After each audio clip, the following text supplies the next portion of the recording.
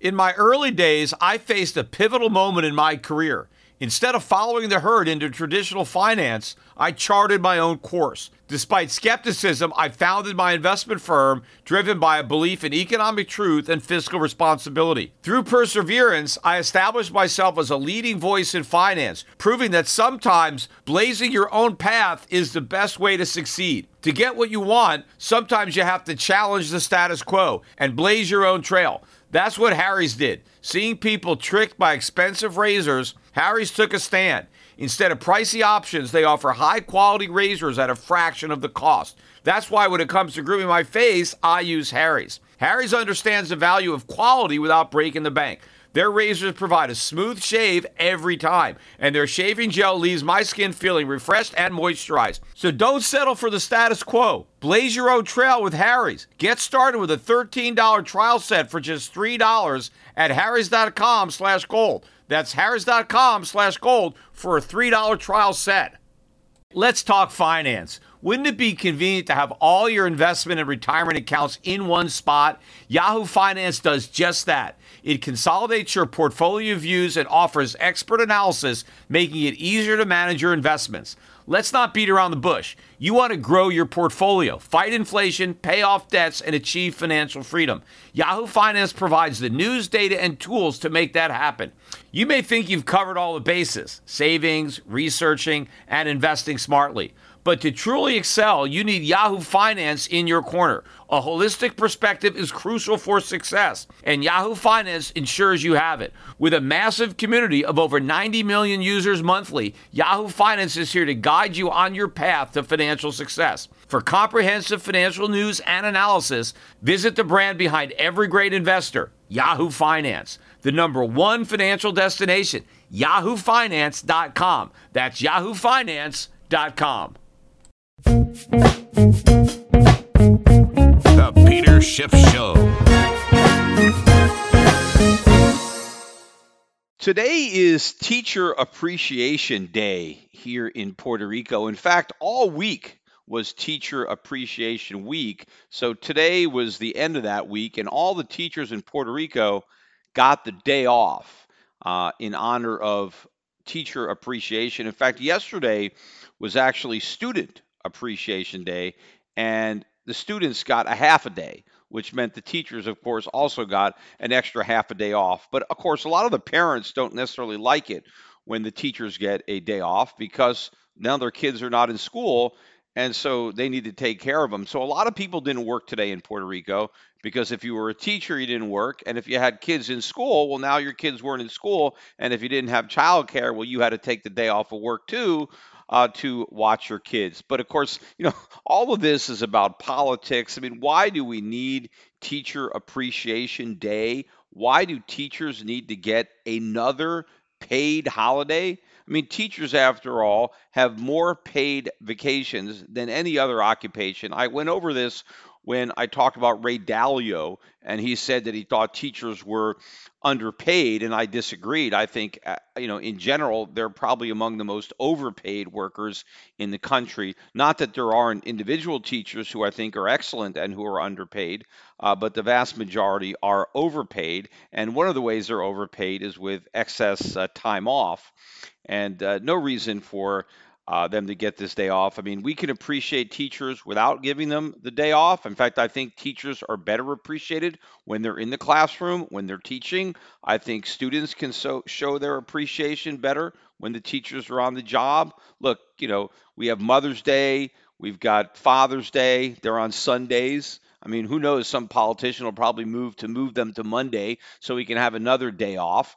But we manage to honor parents, fathers and mothers without a day off. I mean, we can honor teachers the same way. I mean, so it could be on a Saturday or Sunday. But again, the entire week was Teacher Appreciation Week. And so they were appreciated on Monday, Tuesday, and Wednesday when they worked full days. They don't need an extra day of appreciation. Again, it's all politics, right? Because if you promise to give the teachers another day off, all the teachers are going to vote for you, obviously. And so that's why this stuff happens. Anyway, of course, it's not just Teacher Appreciation Day. It's also Jobs Friday. This is the day, the first Friday of the month, when we get the non-farm payroll number. I don't know if the markets anticipate it more or Donald Trump, because of course he's ready to send out a tweet when we get a better than expected number. And that's about what happened today. We got another number that was better than expected. Certainly the headline number, they were looking for a increase of 180,000 jobs, which would have been a bit of a reduction over last month's 196,000 jobs, which was revised down slightly to 189,000. But we ended up getting 263,000 jobs. So another number with a two handle, much bigger number than had been anticipated. And the unemployment number also surprisingly dropped 2/10 from 3.8% to 3.6%. And Hispanic unemployment actually hit an all-time record low. I forget the rate, but it is a low. In fact, I expected Donald Trump to tweet about that because obviously he's being accused of being a racist. And clearly, if he can show that, well, look, Hispanic unemployment is at an all-time record low. I mean, how are my policies racist if we have a record low in unemployment among the Hispanics? But he did, tweet about the jobs numbers and the low unemployment numbers. But again, I reminded Trump, not that he actually, ever reads my tweets. Probably, he gets so many. I mean, because he has so many, people commenting on his tweets. But whenever he brags about how low the unemployment rate is, the official rate, I always remind him, wait a minute. You are the person who accused these numbers of being frauds, fakes, phonies, a scam, right? Donald Trump, as a candidate, was very critical of Barack Obama's phony recovery, mainly because Obama was hiding behind what Trump said were fraudulent statistics. Well, these are the same statistics that Donald Trump is now embracing, the same statistics that he criticized. So I guess the president no longer cares about all of the discouraged workers who are no longer looking for work. He doesn't care about all the people who are working part-time but would prefer to work full-time, but they can't find a full-time job, so they've settled for part-time jobs. These are the people who are not included in that 3.6% unemployment rate. The president cared about those people when he was a candidate, and obviously he couldn't care less about them now that he's the president because he doesn't talk about that issue any longer.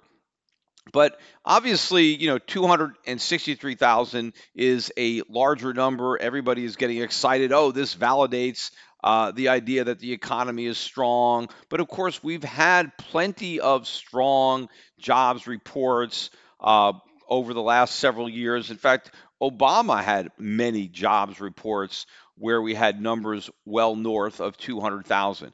It's the same economy. Nothing has actually changed. In fact, if you look at some of the other numbers, look at average hourly earnings, and there the number was just 0.2 increase, which is minimal increase in average hourly earnings. Remember, it is not adjusted for inflation.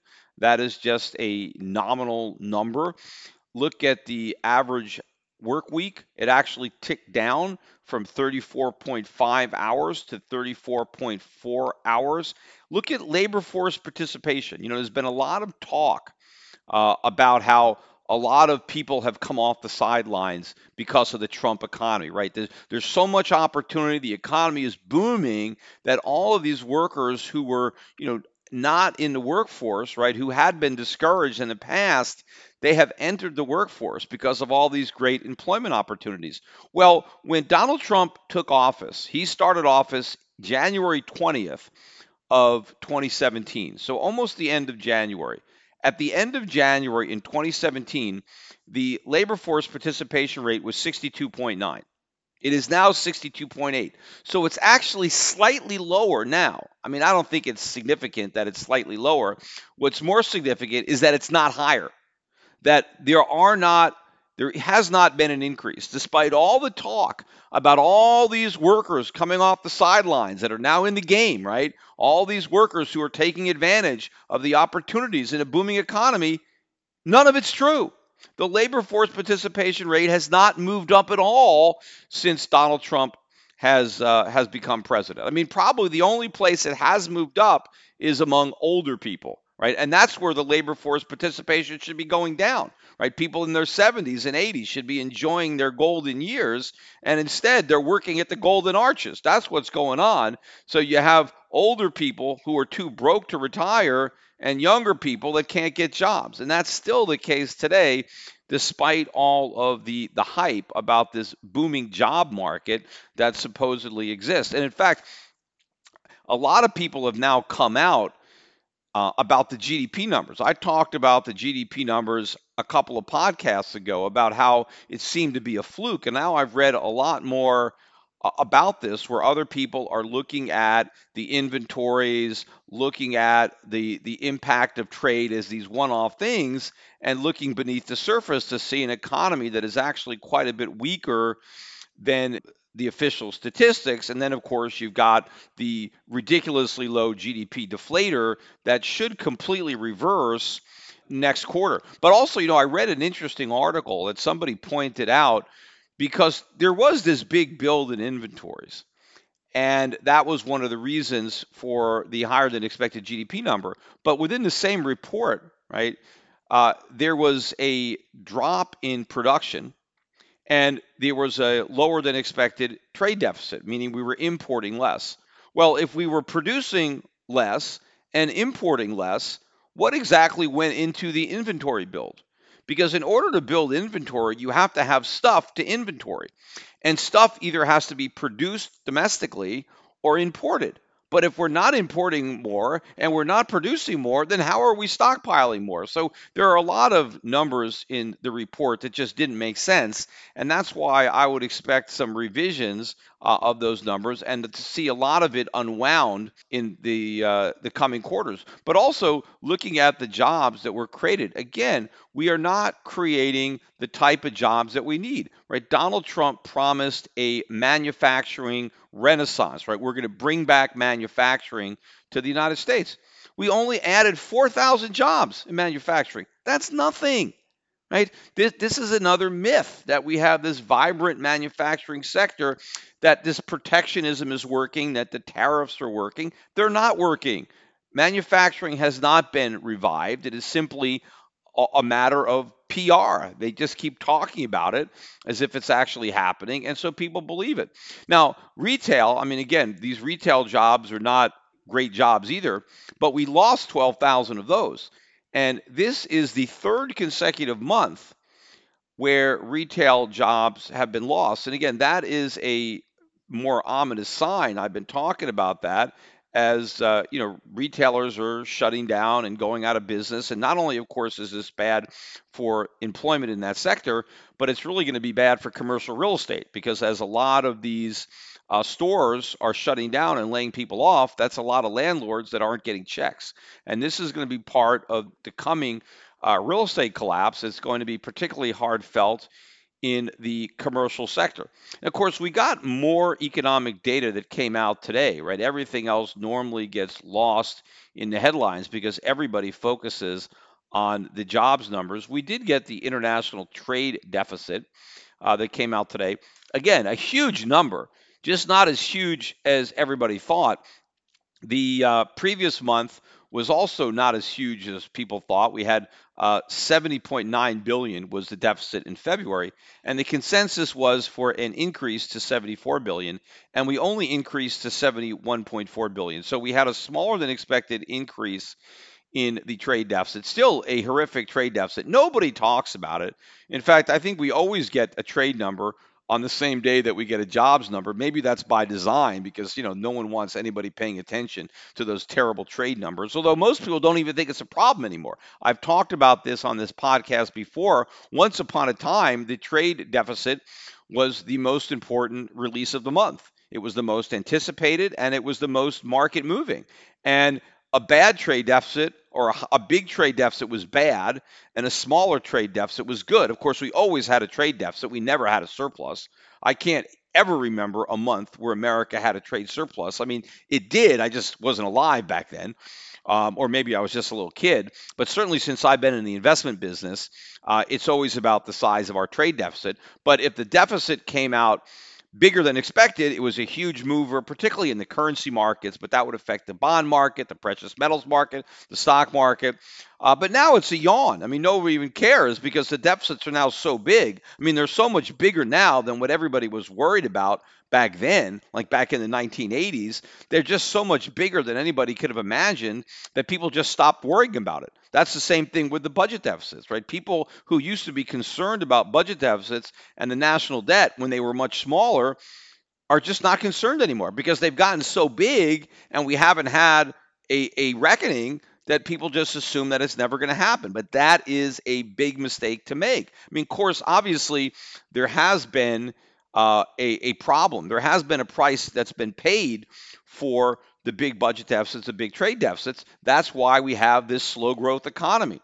That's why we have this widening chasm between the rich and the poor. That's why we're not seeing real gains in the standard of living of average Americans. That's why average Americans are falling further and further behind. They're living increasingly paycheck to paycheck, and they can't even make it on their paycheck, so they have to, resort to debt and leverage. All of this is a byproduct of the Federal Reserve preventing market forces from restructuring the economy so that we can produce more, so that we can invest more, so that we can increase the productivity of our workers. Instead, we're pursuing policies that continue to inflate bubbles, and they also manifest themselves in larger trade deficits and larger budget deficits. Just because we haven't had the ultimate collapse is no reason to now no longer worry and just assume that these trees are going to grow to the sky. They're not. At some point, they are going to reach their peak. But we got other numbers out today. We got some inventory numbers, and we did see a decline there. We're starting to see that. But I think the biggest number that we got that was a negative was the ISM manufacturing number. That was supposed to be at 57.3, which actually would have been improvement from the prior month, which was 56.1. Instead, we dropped down to 55.5. And that is the lowest level in about 2 years for that index. So that's about how long Trump has been president. So now all of a sudden we've got the ISM Service Index dropping to the lowest level pretty much since Trump's been in office. So a lot of the hype is beginning to unravel, but the markets again are continuing to ignore it, and they're living in this fantasy of this booming economy, which is obviously kept going by Wall Street or by the Trump administration that wants to continue to advance this narrative. I mean, Trump for obvious reasons, because he needs the economy to be good, or he needs the perception of the economy to be good to be reelected. And of course, Wall Street wants everybody to think the economy is good, so they think that corporate earnings will keep growing, and so they think that people will keep buying stocks. But we also had, other data, other news stories that came out during the week that should rain on that parade. We had April auto sales were down 6.1%. This is the biggest drop in a month in 8 years for auto sales. Look at what's happening with luxury home prices getting clobbered on the West and East Coast. This is the biggest year-over-year decline we just had in luxury homes since 2010. And of course, 2010 was the tail end of the Great Recession, right? Real estate prices were still falling back then, and now we've had the worst year-over-year decline since 2010. And you know what? We're just getting started. It's going a lot lower. And it's not just the luxury end of the market. I mean, the luxury is maybe the canary in the coal mine, but the entire real estate market. And of course, there's still pockets of strength. There's still places in the country where real estate prices have been rising. But I think in general, real estate prices are going to be falling during this next recession.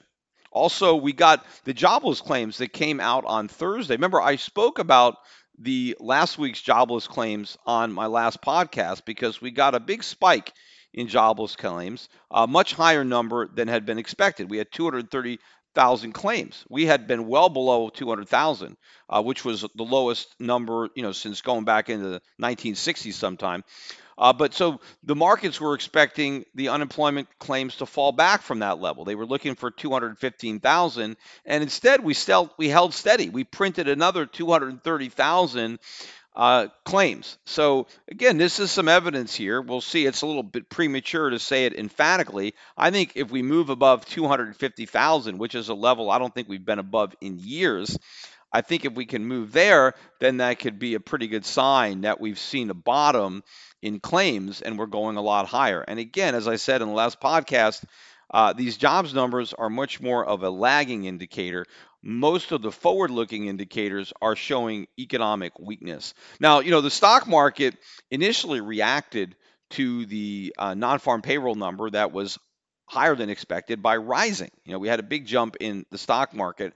And my initial thought was that we were going to sell off because I do think that now that the Fed kind of changed the game a little bit on Wednesday, and I went over this on my podcast on that day, but the entire rally, and we've had a pretty big rally so far this year, but it's all been about the Fed. It was all about the Fed changing the expectations that the market had from a tightening to a neutral or, in fact, an easing bias. In fact, if you look at the markets were beginning to correctly price in a rate cut by the Fed. And so I think that now, as a result of Powell's talk, Powell basically walked back his prior dovishness and got the markets maybe to believe that we're not going to get rate cuts. We're not going to get hikes either, but we're just going to be stable. And I think that might be enough to change the dynamic so that the stock market now starts to sell off because now the Fed is actually more hawkish. See, what stopped the stock market sell off was the Fed going from being hawkish to being less hawkish or being dovish, right? That's what really was the catalyst for this rally. But now if there's another perception that the Fed is not quite as dovish as we thought, well, that could take the wind out of the stock market sail and start the market to go down again. And I believe that that's what's going to happen. And I've said from the beginning that the markets are going to make new lows because just not raising rates in the future is not enough to offset the damage already done by the rate hikes of the past. What the Fed is going to have to do the next time the market goes down is it's going to actually have to cut rates. I mean, that's what the Fed is going to be forced to do. And of course, Donald Trump will probably come out and say, well, you see, had they only cut rates sooner, this would have been avoided, right? This recession might have been avoided, or this bear market would have been avoided had the Fed done what I wanted, which was to cut rates sooner. And the fact that they waited so long and then cut rates anyway, well, this kind of proves that it wasn't my fault, right? That's going to be Trump's game plan for the election, is to blame the recession on the Fed. But the Democrats are going to blame the recession on Trump. They're going to blame the recession on the tax cuts and deregulation. And I think that is going to play better on the polls. I think running against the tax cuts and the budget deficits and the giveaways for the rich, I think that will, be a better strategy than just running against the Fed, because most voters, are clueless about the Fed. But I do think that there were some FOMC members that were a little cognizant of the fact that the market did sell off. I mean, it didn't get completely killed on Wednesday. In fact, this is the second week that the Dow Jones actually went down. I mean, we're down 2 weeks in a row. Now, it's not significant. I think the cumulative decline during those 2 weeks is just 50 points. But this is the first time that's happened this year. Now, of course, the broader averages are higher, right? I mean, it's only the Dow that went down and only went down by a little bit. But maybe we would have had a bigger sell-off today had it not been for some reassuring words by other Fed officials. I think in particular by Clarita, who came out and kind of walked back the idea that inflation, could surprise by, going up or going back down to up to 2%, because he was talking about how inflation remains subdued. And in fact, what he was talking about, and I've heard this from other Fed officials too, is the idea about managing inflation expectations, that it's not enough that we have a 2% inflation, but we need to make sure that investors expect inflation to be at least 2%, right? That somehow if expectations come down, if people expect that, okay, inflation's 2% now, but we think it might be 1.5% in a year or two, that somehow that's a bad thing. So that not only does the Fed have to make sure that inflation is at 2%, but the Fed needs to make sure that people expect inflation to stay at 2%. Now, why they have to do that is beyond me, right? But apparently, this is what they need. Now, of course, this is more just gobbledygook, right? The Fed just wants to create inflation. They want a reason not to raise interest rates. So they're making this nonsense up.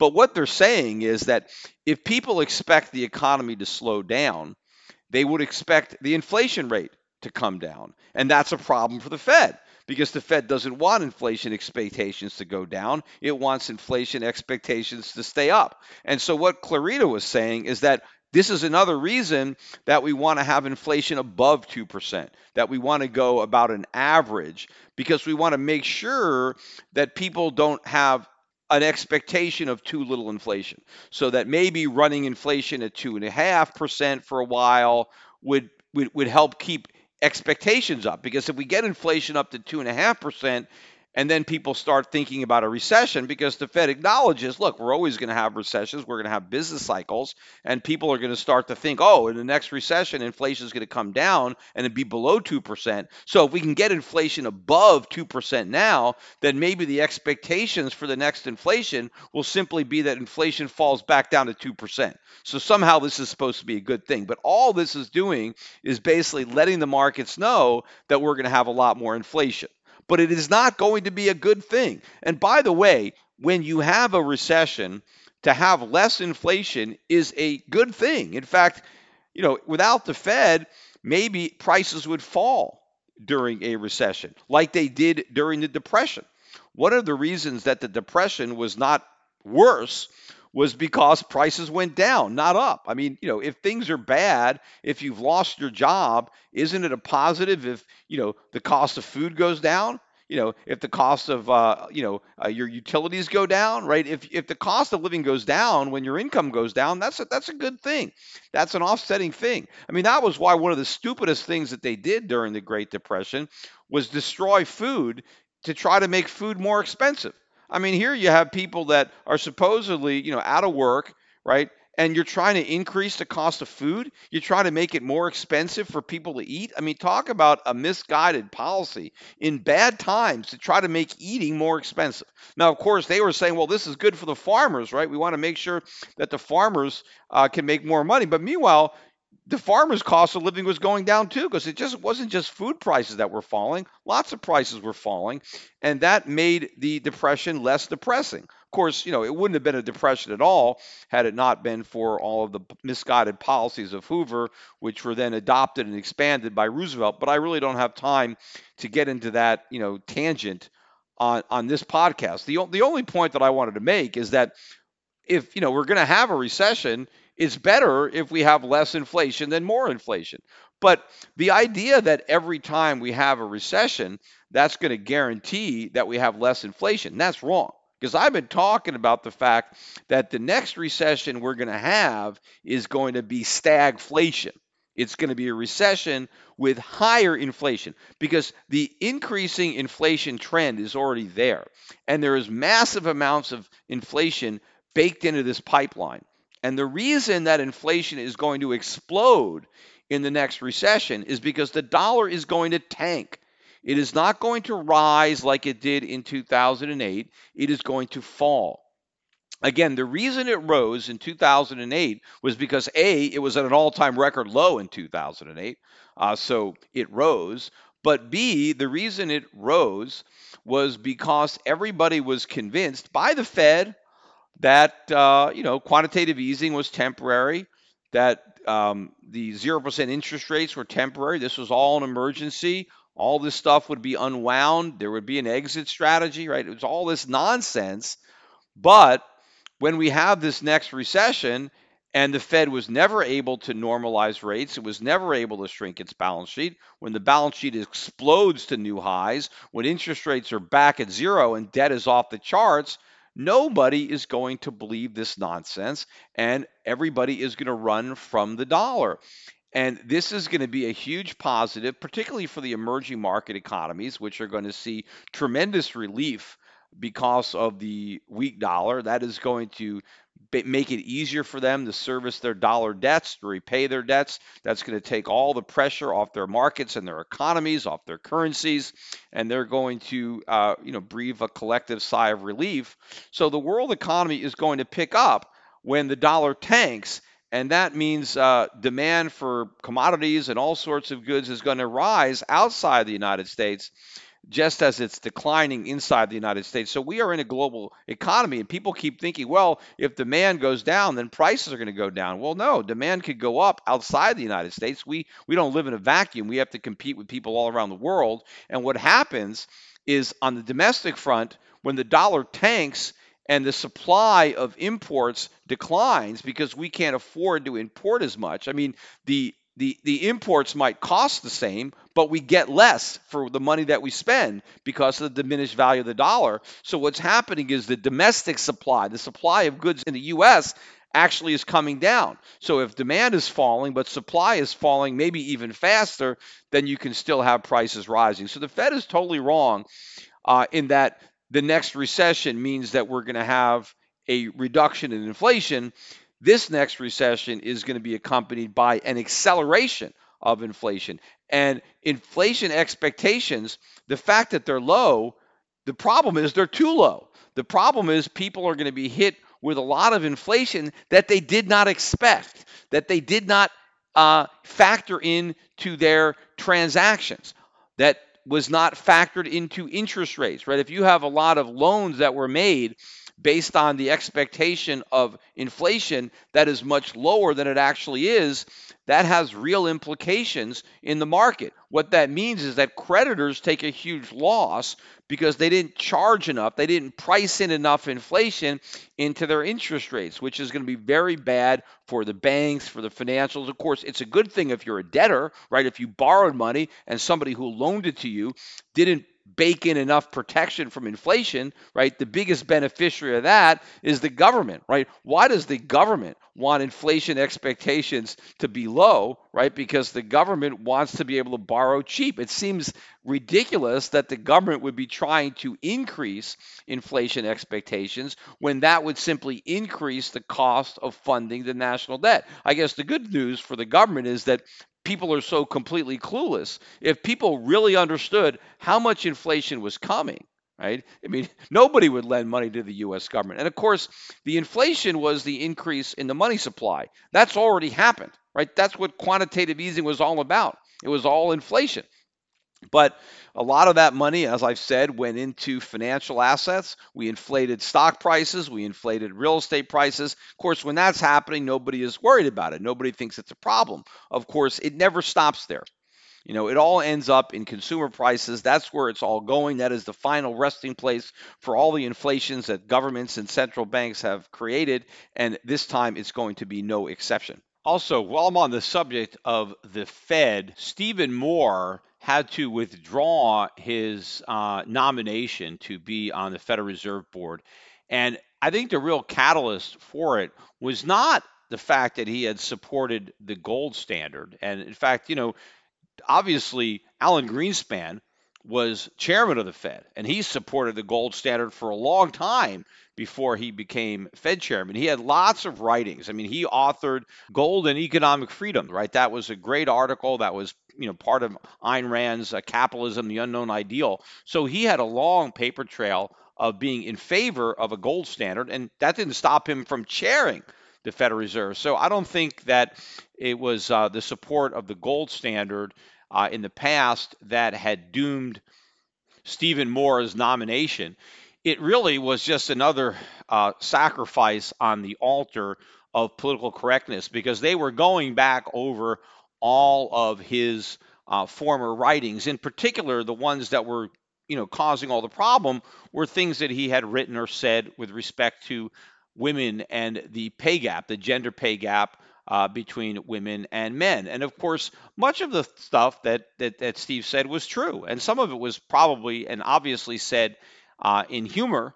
But obviously, people have no sense of humor when it comes to these politically sensitive or politically correct issues. And as I said many times on this podcast, there is no actual gender pay gap. I mean, yes, women in general in certain occupations on average will earn less money than men, but that's because they are making up the difference with more flexible work schedules, uh, uh, not having to work as many hours in the day or the week, not having to travel as much. And of course, women often interrupt their careers for various reasons. So they move in and out of the workplace. And so that kind of knocks them off the same track that a lot of their male counterparts are on. But again, I've said in the past, if there really was this gender pay gap, right, if women really were doing the same work as men, for less pay, then everybody would hire women. I mean, why would you hire men if women will work cheaper? Employers are not idiots. But, people don't want to say this. People don't want to admit this. And of course, everybody is forced to bow down on this altar and say, well, I think women should be paid the same as men for the same work. Well, that's not up to the government. And it's not always the same work that they're doing. And their pay is taking different forms. But I think one of the things that really got the more critics upset was, in particular, he was talking about in athletics. Hey, why should women be paid the same as men in athletics? Because they're not doing equal work. And he's right.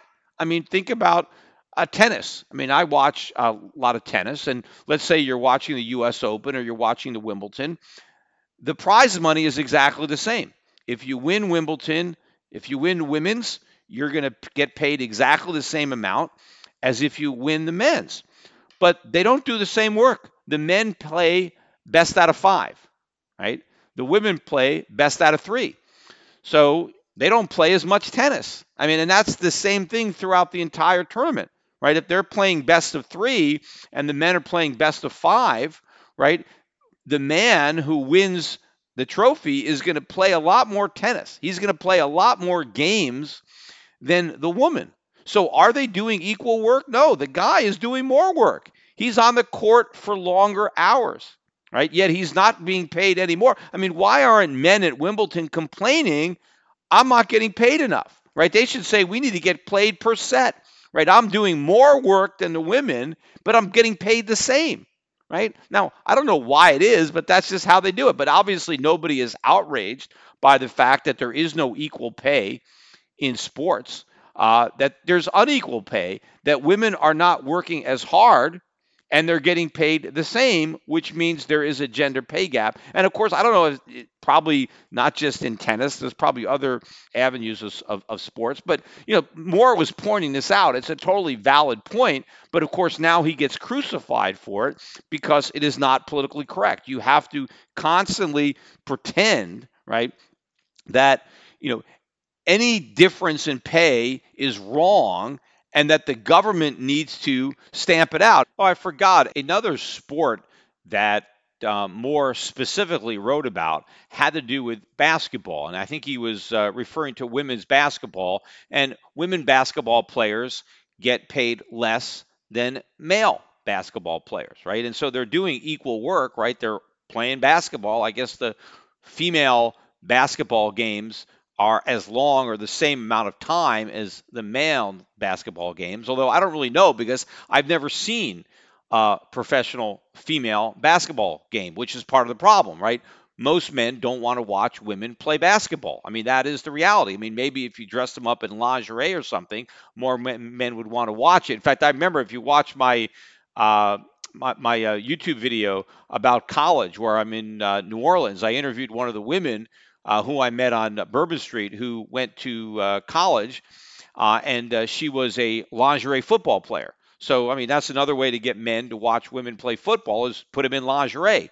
But as far as their basketball skills, I mean, most men don't want to watch women play basketball. And obviously there's some men that will watch it. Maybe there's some women, but most men are into sports. I mean, they're into sports more than women are, and they want to watch men play basketball, not women. And so that's what determines how much basketball players can get paid. The fact that so many people want to watch men play basketball, the professional male basketball teams have a lot more money to pay their players.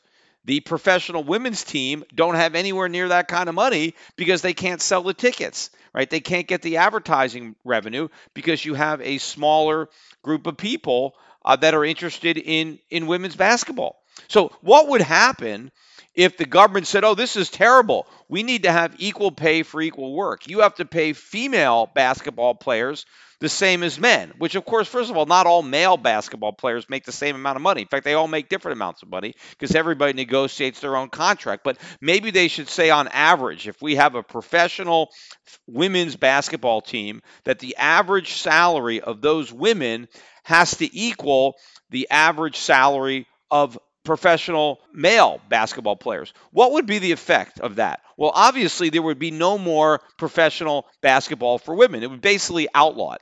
There is no team, no professional women's basketball team that could afford to pay the women what NBA teams pay their players, right? So it would basically outlaw it. So the only way you can have female professional basketball is if you allow women basketball players to be paid less than male basketball players. That's the only way it can happen, right? And so that's probably what Steve Moore is trying to point out, right? The absurdity of this and talk about women's basketball and compare it to men's basketball.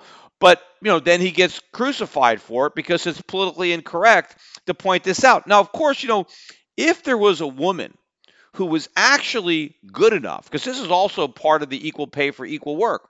Are female basketball players doing equal work to male basketball players? No. I mean, maybe they're putting in equal effort, but, work is not just about effort. It's about outcome, right? The men play basketball much better than the women, right? And that's another reason they're getting paid more. But believe me, if there was a woman out there who could play basketball as good as an NBA player, she would be on the team.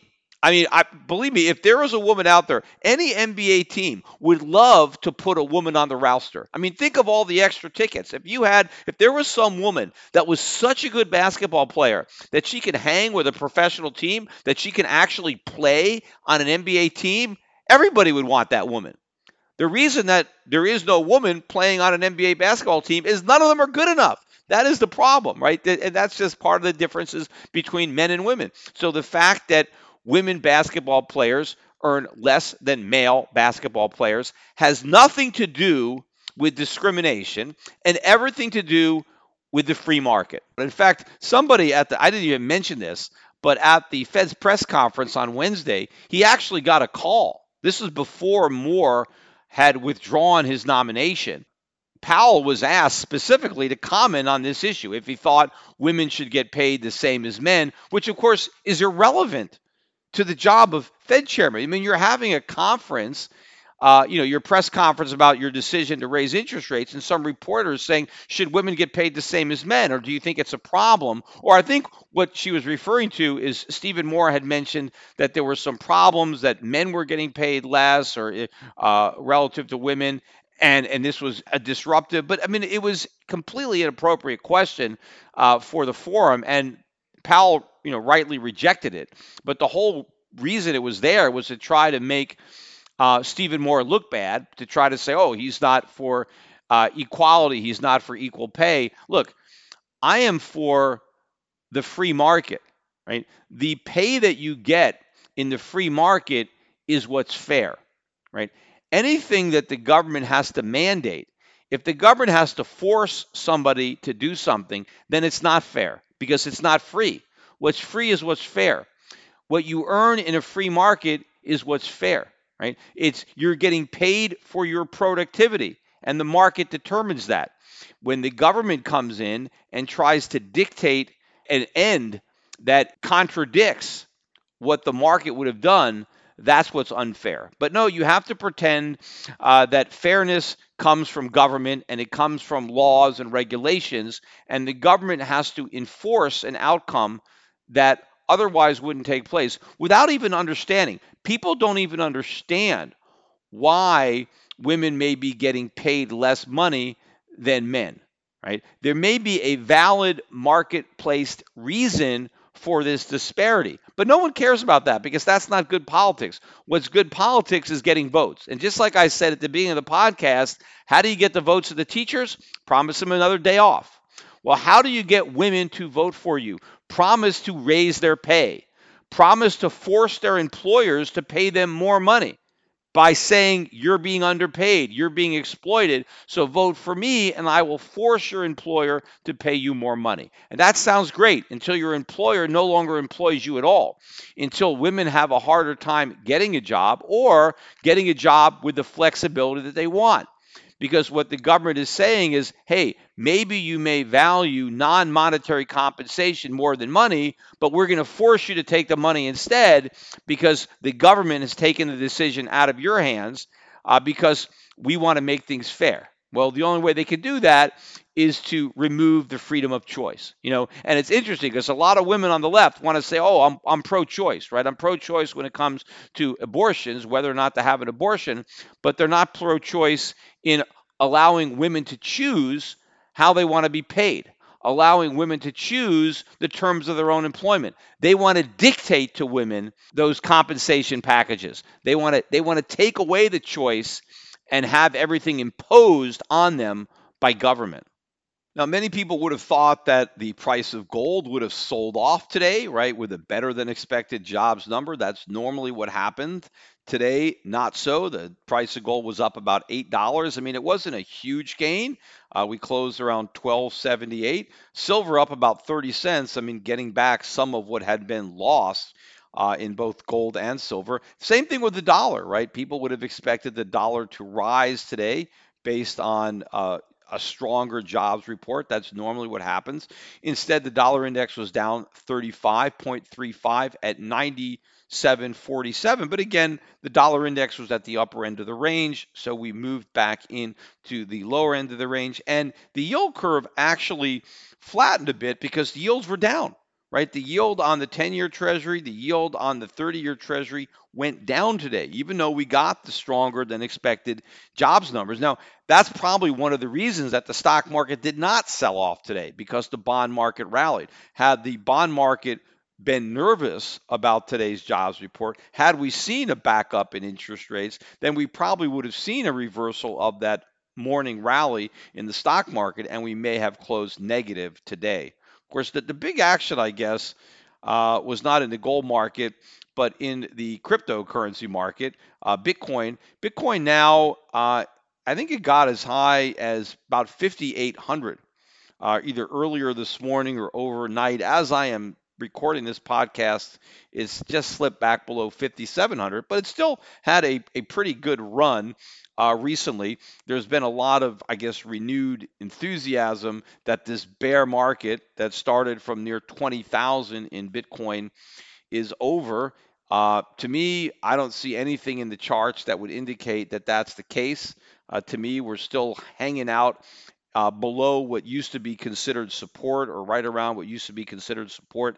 I think the fact that a lot of people are getting excited again is probably a sign that we're going to roll over. I think the fact that it's happening at the same time as this ridiculous campaign that I discussed yesterday about dropping gold for Bitcoin, right? I think this is kind of one of the, a last gasp desperation move to try to, entice some gold buyers. Believe me, I think any gold buyer who wanted to buy Bitcoin has probably already bought it. I think there's very few gold buyers at this point who would be buying Bitcoin. I mean, I think if they wanted to buy Bitcoin, they would already own Bitcoin. They're not going to discover it based on this multi-million-dollar national advertising campaign this Greystone Bitcoin Trust is promoting. One of the things that supposedly got Bitcoin rallying today was a story out of Facebook, and I've already, this is like an old news story, but I guess it was in the news again about Facebook, getting ready to launch its own cryptocurrency, right? And it's going to be a stable cryptocurrency that's going to be backed by U.S. dollars.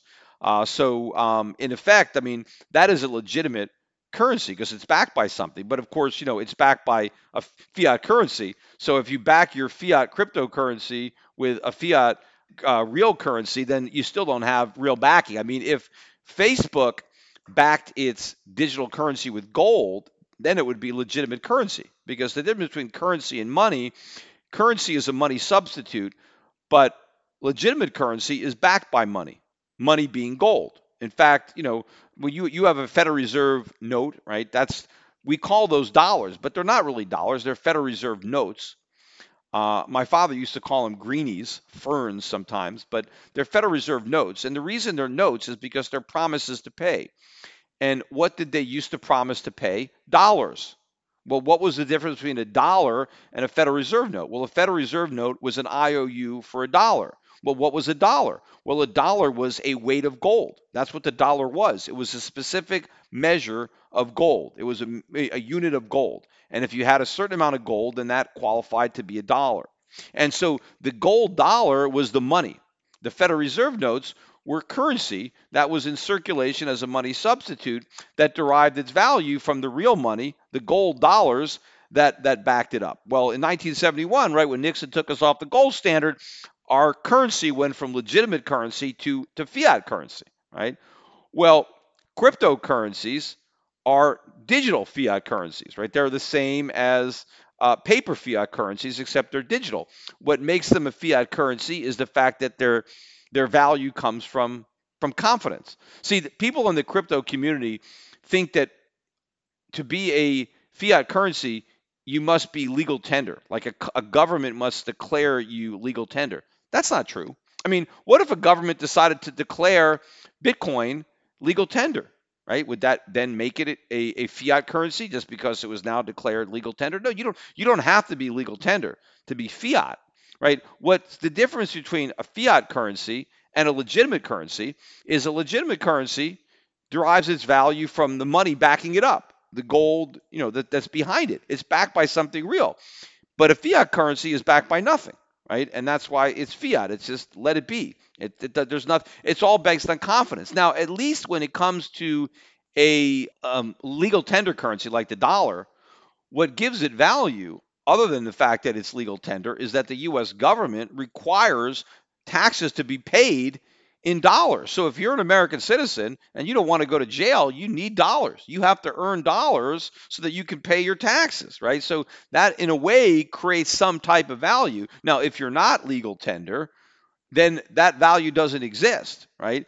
But just because Bitcoin is not a legal tender, because the government hasn't made Bitcoin legal tender, doesn't mean that Bitcoin is not fiat, because that's exactly what it is, because its value is not derived from anything intrinsic. Its value is derived by confidence, by pure faith. And so if Facebook had said, okay, we're going to back our currency by gold, then it would be better. But now they're backing it by a fiat currency. So it's you can't really say, well, that makes Facebook's cryptocurrency legitimate, because it's actually backed by another piece of fiat. So if you back fiat with fiat, you really have no backing at all. But of course, what Facebook's cryptocurrency will have is stability with respect to the dollar, right? Because it'll always be worth whatever the dollar is, right? And so it won't have the volatility that Bitcoin has. And that's what Facebook wants, because they actually want their digital currency to be a medium of exchange.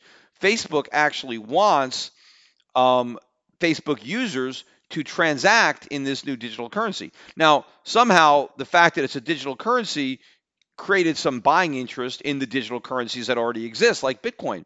But in reality, if you think about it, this is bad news for Bitcoin, because the idea, I mean, if you're buying Bitcoin, you should be thinking that Facebook would be using Bitcoin, that if there's going to be all these transactions taking place by Facebook users, well, they're supposed to be taking place in the future in Bitcoin, right? Bitcoin is supposed to be the money of the future.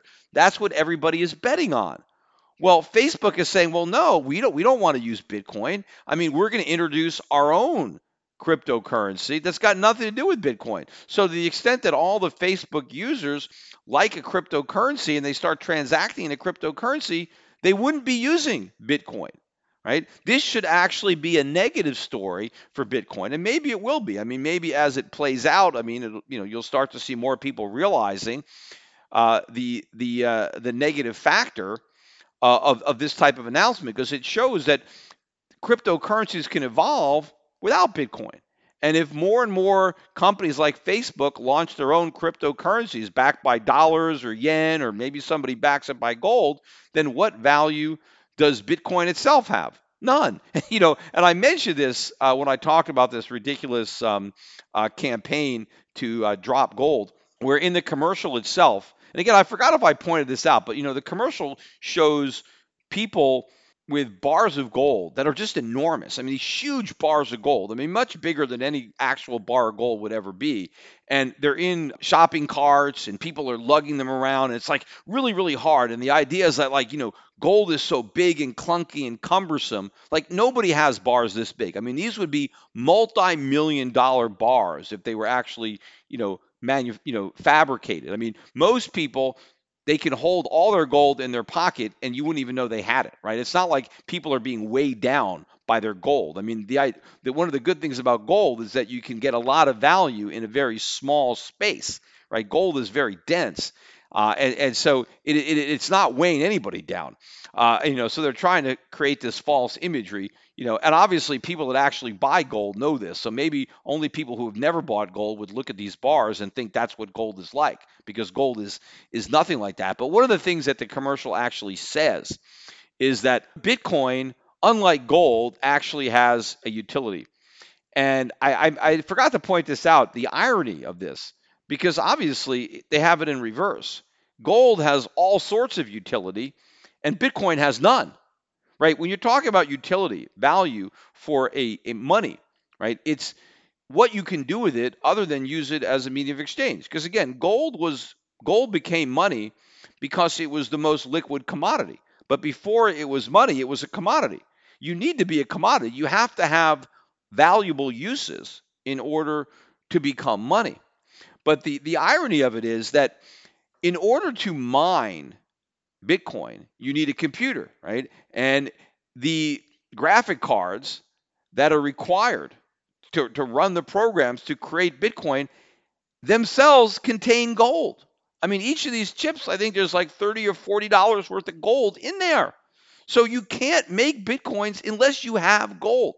That is one of the other utilities of gold. And of course, most people who are accessing their wallets for Bitcoin are using their smartphones. Well, every smartphone has gold inside it. And why do they have gold? Because gold is what works. I mean, if they could use a cheaper metal, they would, but they don't. They use gold because gold is the metal that makes it possible.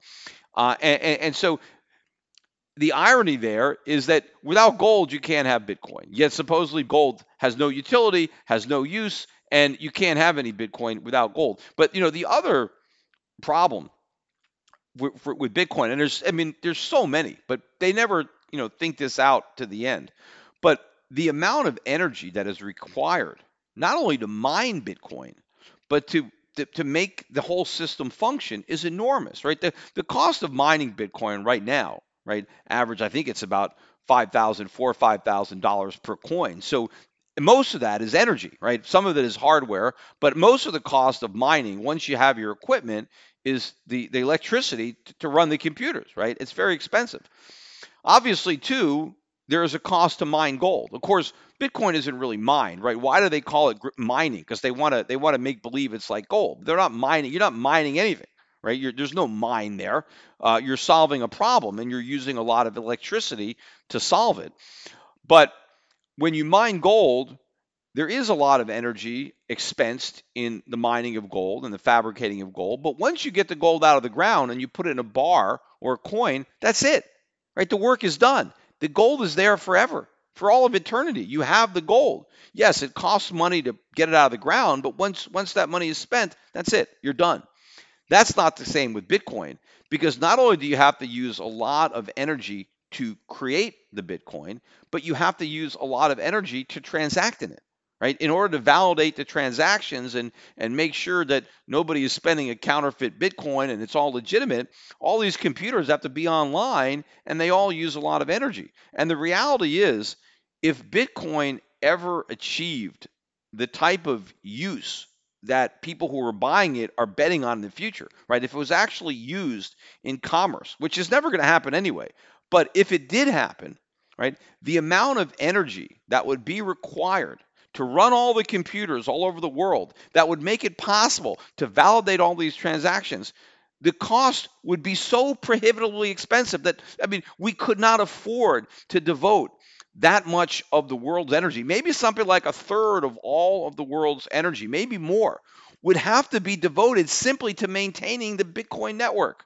which obviously the world could not afford. So the whole thing would collapse on its own if it actually could succeed, which it can't, right? Because nobody is using it in commerce now. It is being used purely as a speculative vehicle by people who don't know any better and who are, getting conned in by the promoters, to buy into it. But in any event, I am looking forward to my debate at the SALT conference coming up next week. I leave for Las Vegas on Tuesday. I think on Thursday is my event. And I do believe that this whole debate was actually, born from this campaign, this Drop Gold campaign, because they kind of added it late to the program, and they called me up and they said, "Hey, would you do this gold Bitcoin debate?" Because up until then, they hadn't even called. I mean, I've been at the SALT conference several times, normally speaking about the economy, global investing. This is the first time I'm actually been invited there to talk about gold, specifically about gold, but only in the context of gold versus Bitcoin. And so it's not a coincidence, I think, that this campaign is being launched, basically a week before this debate at the SALT between me and Barry Silbert, who is the individual behind this campaign. It's his company that has launched the Drop Gold campaign, and he is my opponent in this debate. So again, I don't think it's a coincidence. I mean, maybe they think it's some kind of a setup, but I'm really looking forward to this debate. It's only going to be a half hour. So, it'd be nice if we actually had more time to debate the topic, because I think it generally requires a little bit more time to really get into the subject. But I guess when it comes to SALT, that's about all the time that they have. At least it's just me versus Barry, so it's not like we have a whole big panel discussion on that. And I've noticed, looking at their agenda too, they do have quite a few other speakers who are talking about cryptocurrency. So obviously, not that many people who listen to the podcast are probably going to be in attendance. I'm not really sure if they ever post any videos of this. Maybe somebody might be in the audience taking video. I don't know, but I will talk about it on the podcast. I'll probably end up doing some podcasts from Las Vegas, because again, I'm going to be in Las Vegas all next week, not only for the SALT conference, but for the Money conference, the Money Show, which starts a couple of days after the SALT conference ends. So I will be in Las Vegas for all of next week. So I will, to the extent that I do podcasts, I'll be doing them from my hotel room. But I do look forward to seeing many of the people who listen to my podcast at the Money Show. I will be there. I will be at our booth several times. So make sure and stop by. We will also have some of the reps who work with me in the LA office.